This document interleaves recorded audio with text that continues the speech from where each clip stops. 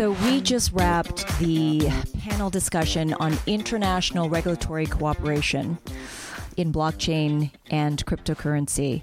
And half an hour was not enough. So we've invited the entire panel from OECD, from IOSCO, from Bank of Lithuania, from the CFTC. These are incredible giants in this space, all in one room and confined space, and we continue this conversation.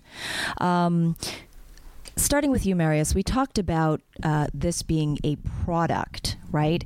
And we had just left off on jurisdiction shopping. And you made the great point that as regulators, you are really trying to regulate or create structures that your specific economy requires. And that is going to be very different than somebody else's economy and vice versa. Is that jurisdiction shopping, or is that just fiduciary responsibility to your people, to your constituents? Yeah, so picking up where I just left, Lithuania is not exactly the epicenter of the capital market. The depth of the financial market is such that, we are investigating, market abuse cases where a transaction of 200 on the stock exchange is moving the market and, ridiculous things. So then the ICO came into existence. Our Minister of Finance got, psyched.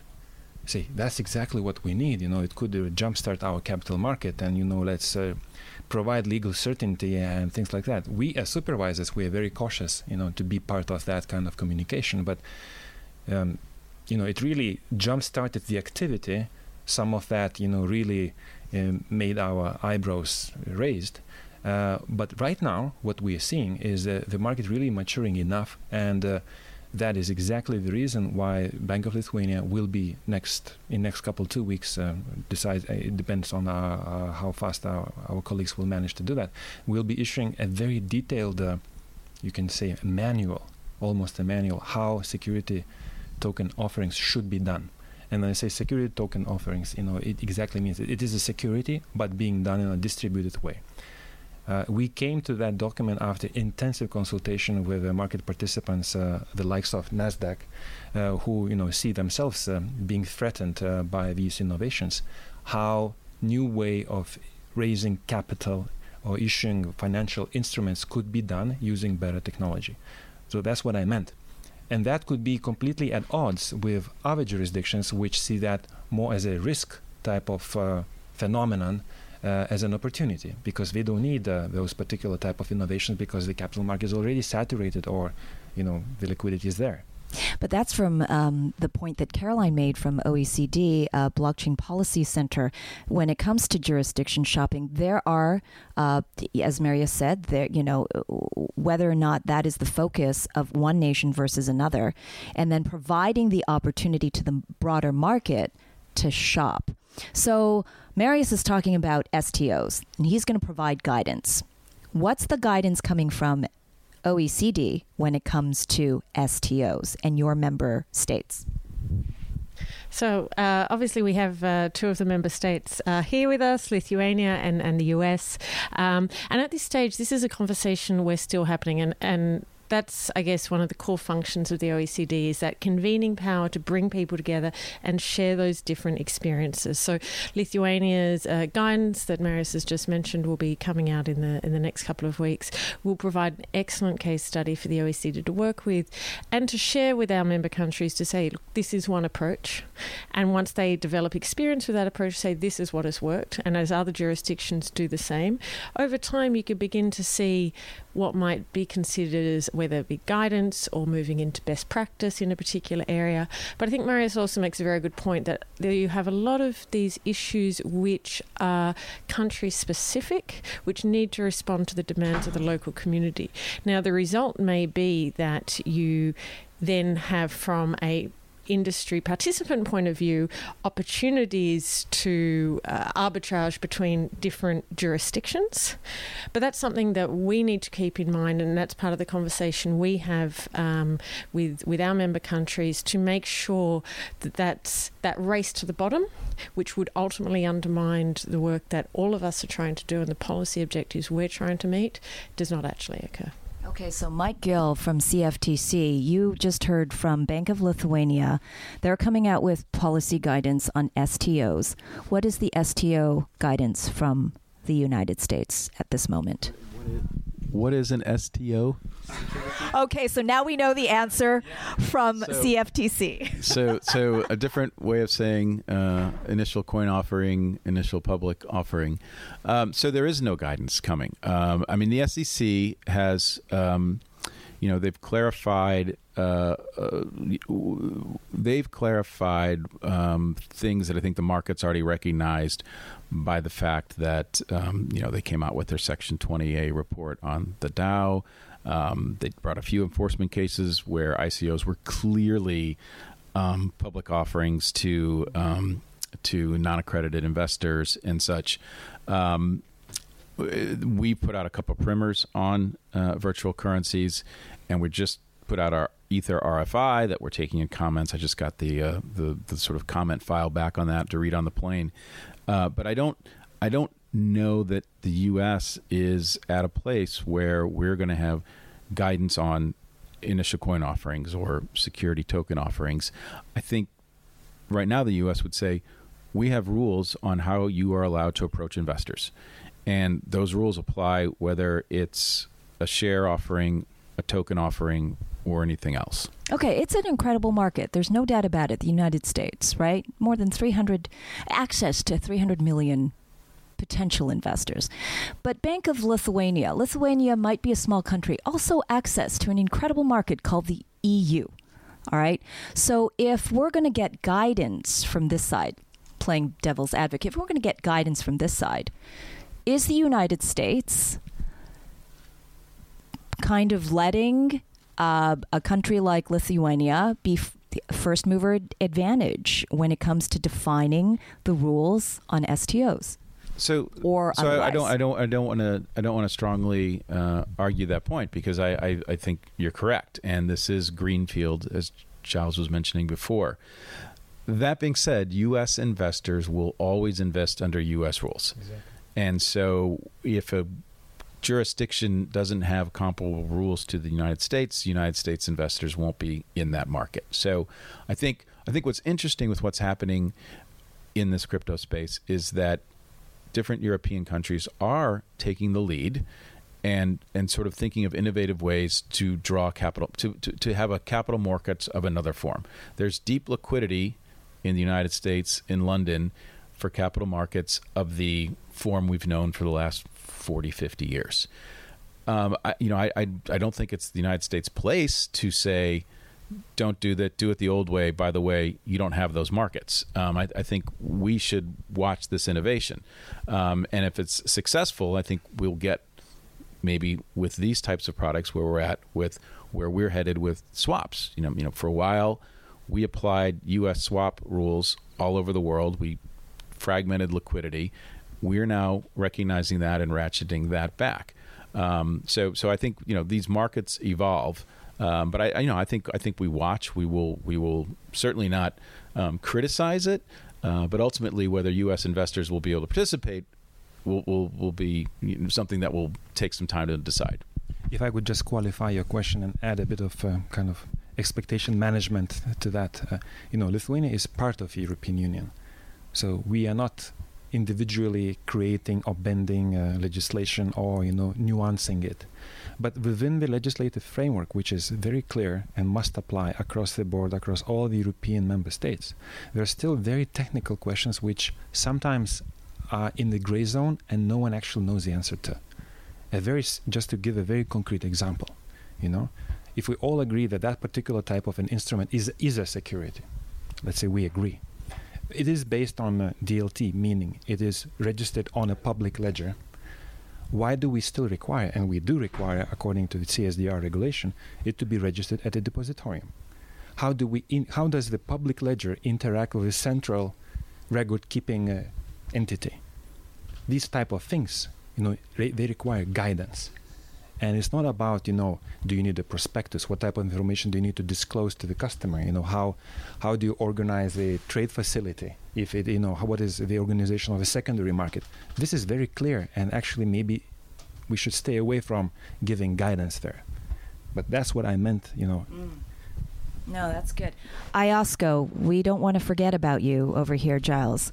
All right, because you're doing some very good work as well. What kind of guidance or thought can you provide our audience, listeners, about STOs? What is the thinking from your neck of the woods? Yeah, as I outlined, we've been doing our sort of thinking in stages. The initial stage was setting up forums to exchange information on different approaches, because, as Mike's just indicated, it is useful for different regulators to see what everyone else is doing, because that's where they draw ideas. And if they say it's a good idea, that's how consistency arises. We've also done quite a lot of work in terms of issuing, back at the beginning of last year, public guidance about the potential investor protection risks that these raise. We hope we're now moving forward into the what and how area of coordination. We will next month be issuing a consultation report on crypto asset trading platforms and what the issues that different regulators should be considering if they're thinking about regulating those areas. And so the intention there is that in most of these markets, the central functions are the issuance and the secondary market trading, and then out of that grows the other functions, whether it's custodians, intermediaries, or asset management. And so we'll then possibly be thinking about the how and what in those areas down the line. I would emphasize that, we are also cognizant that the market is maturing, but not necessarily mature. And that also applies to regulatory approaches as well. As you said, some jurisdictions are able to move ahead with some very concrete proposals, such as Lithuania, Switzerland, and France have been mentioned. We'd hope that people, we can share experiences of those, and we'd hope that, as I say, if it's just details, that people draw on those in good faith for consistency. The second point I'd also make about, this issue on the objectives. As you've indicated, there are, the pie and apple pie idea is that everyone has incentive to have, it's greenfield, everyone has incentive to sort of move towards a consistent approach. But as you've outlined, different regulators within a jurisdiction may have different objectives, and, smaller jurisdictions tend to have more of a provider focus, whereas the large markets will be thinking about the consumers, and that's not going to change over the time. But I think, the way that possibly people need to think about it is that if it's a nascent industry, even if you're not a provider at the moment, you may be down the line, and that's where it makes sense to sort of maybe draw on the provider lessons that people draw. And secondly, if you're a large consumer nation, I think it makes sense for people to look towards what the consumer nations are doing in terms of, if that's a gap in your regulation. So I think, what I'm sort of trying to say is that, by sharing information about different experiences, people can think about it holistically, how would I apply this if I'm just not both a small provider nation, but also a large producer nation, and bring consistency that way. I want to get a sense from all of you. How does Asia factor in specifically? And I'm not just talking about China, Asia, Japan, Korea, Singapore, Hong Kong, Vietnam, Thailand. How does Asia thinking from the regulatory end factor in for you? Let's talk economics here. The global saving imbalances are accumulating exactly in that part of the world, right? Due to the international trade, the way the things have happened so far. And that means that, the savers, or the people who have accumulated huge buying power, relatively speaking, towards the other side of the world, they are looking for investment opportunities, and they're looking for lucrative investment opportunities.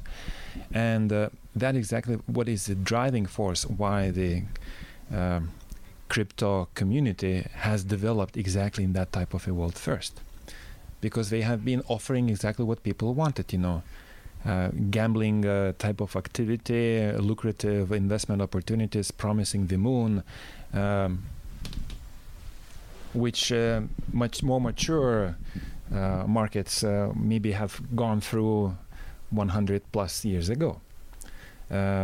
So that's exactly how I think the Asian markets with the huge accumulated wealth right now are featuring in this debate. And if financial institutions, which are regulated by respective regulators here, are being approached by that type of investors, we don't have the mandate to protect those type of investors. Maybe, I don't know. But we have the mandate to protect the financial institutions from that type of investors creating perverse incentives for our financial institutions to behave. That's interesting. Mike, what's your thought? Well, we've worked with Japan specifically, and they had regulations on crypto cash exchanges, I think for about a year and a half now. And we were very interested to know what kind of due diligence they were doing on those cash exchanges for cyber controls and such, because that's where I think at least our agency is the most concern is, what protections are there for the wallets, and the larger and larger entities are having custody of wallets, and that seems to be a vulnerability. And so we've worked with Japan on that. I think overall, I agree with Marius. I mean, there is an imbalance, and that money is looking for other opportunities. But I don't, I think when it comes to where this develops, and if an STO type product develops, I think it's going to be in Europe or in the United States that sort of capital raising. We've always been more comfortable with money going out of our countries and money coming into our countries. And that's the kind of culture you need for liquidity to develop these things. So we haven't done a lot on crypto with Asian jurisdictions besides Japan. We've historically registered clearinghouses in Korea, Singapore, Hong Kong, as well as Japan. We now have a clearinghouse that's on no action relief in Shanghai, but those are not cryptocurrency. Those are specific swaps. Yes, I mean, I think as you both outlined, quite clearly in terms of the economics and the technology, in many respects, the centre of gravity clearly lies in Asia. That's where the money is, and in many cases, a lot of the technology is more advanced there. I think the different perspective that Asia has compared with the US and Europe is that it's a more fragmented market from a regulatory perspective, in that it's got a wide variety of large, small, medium-sized countries that are applying their particular approaches, whereas the dynamics are almost easier to read in Europe and the US. In the US, as Mike's outlined, the main issue is different regulatory authorities with different objectives. How are they going to coordinate, or are they going to coordinate? In Europe, the standard mechanism is that particular European jurisdictions take the lead, and if it works, it'll be sort of rolled out perhaps through European legislation across the board. And therefore it's easier to see the picture there, whereas in Asia, it's obviously harder to sort of see how Japan, China, Hong Kong, Singapore, how all these moving parts are going to arrive at a consistent picture. But certainly you'd have thought the economics and the thinking resides there, which is why we draw very heavily on our Asian members and the work we're doing in this area. I wish this conversation could continue, and it should, and we will do this again. Thank you, all of you, from the top organizations in the world, to provide this kind of really candid clarity is just a breath of fresh air in this space. So thank you all. Thank you all.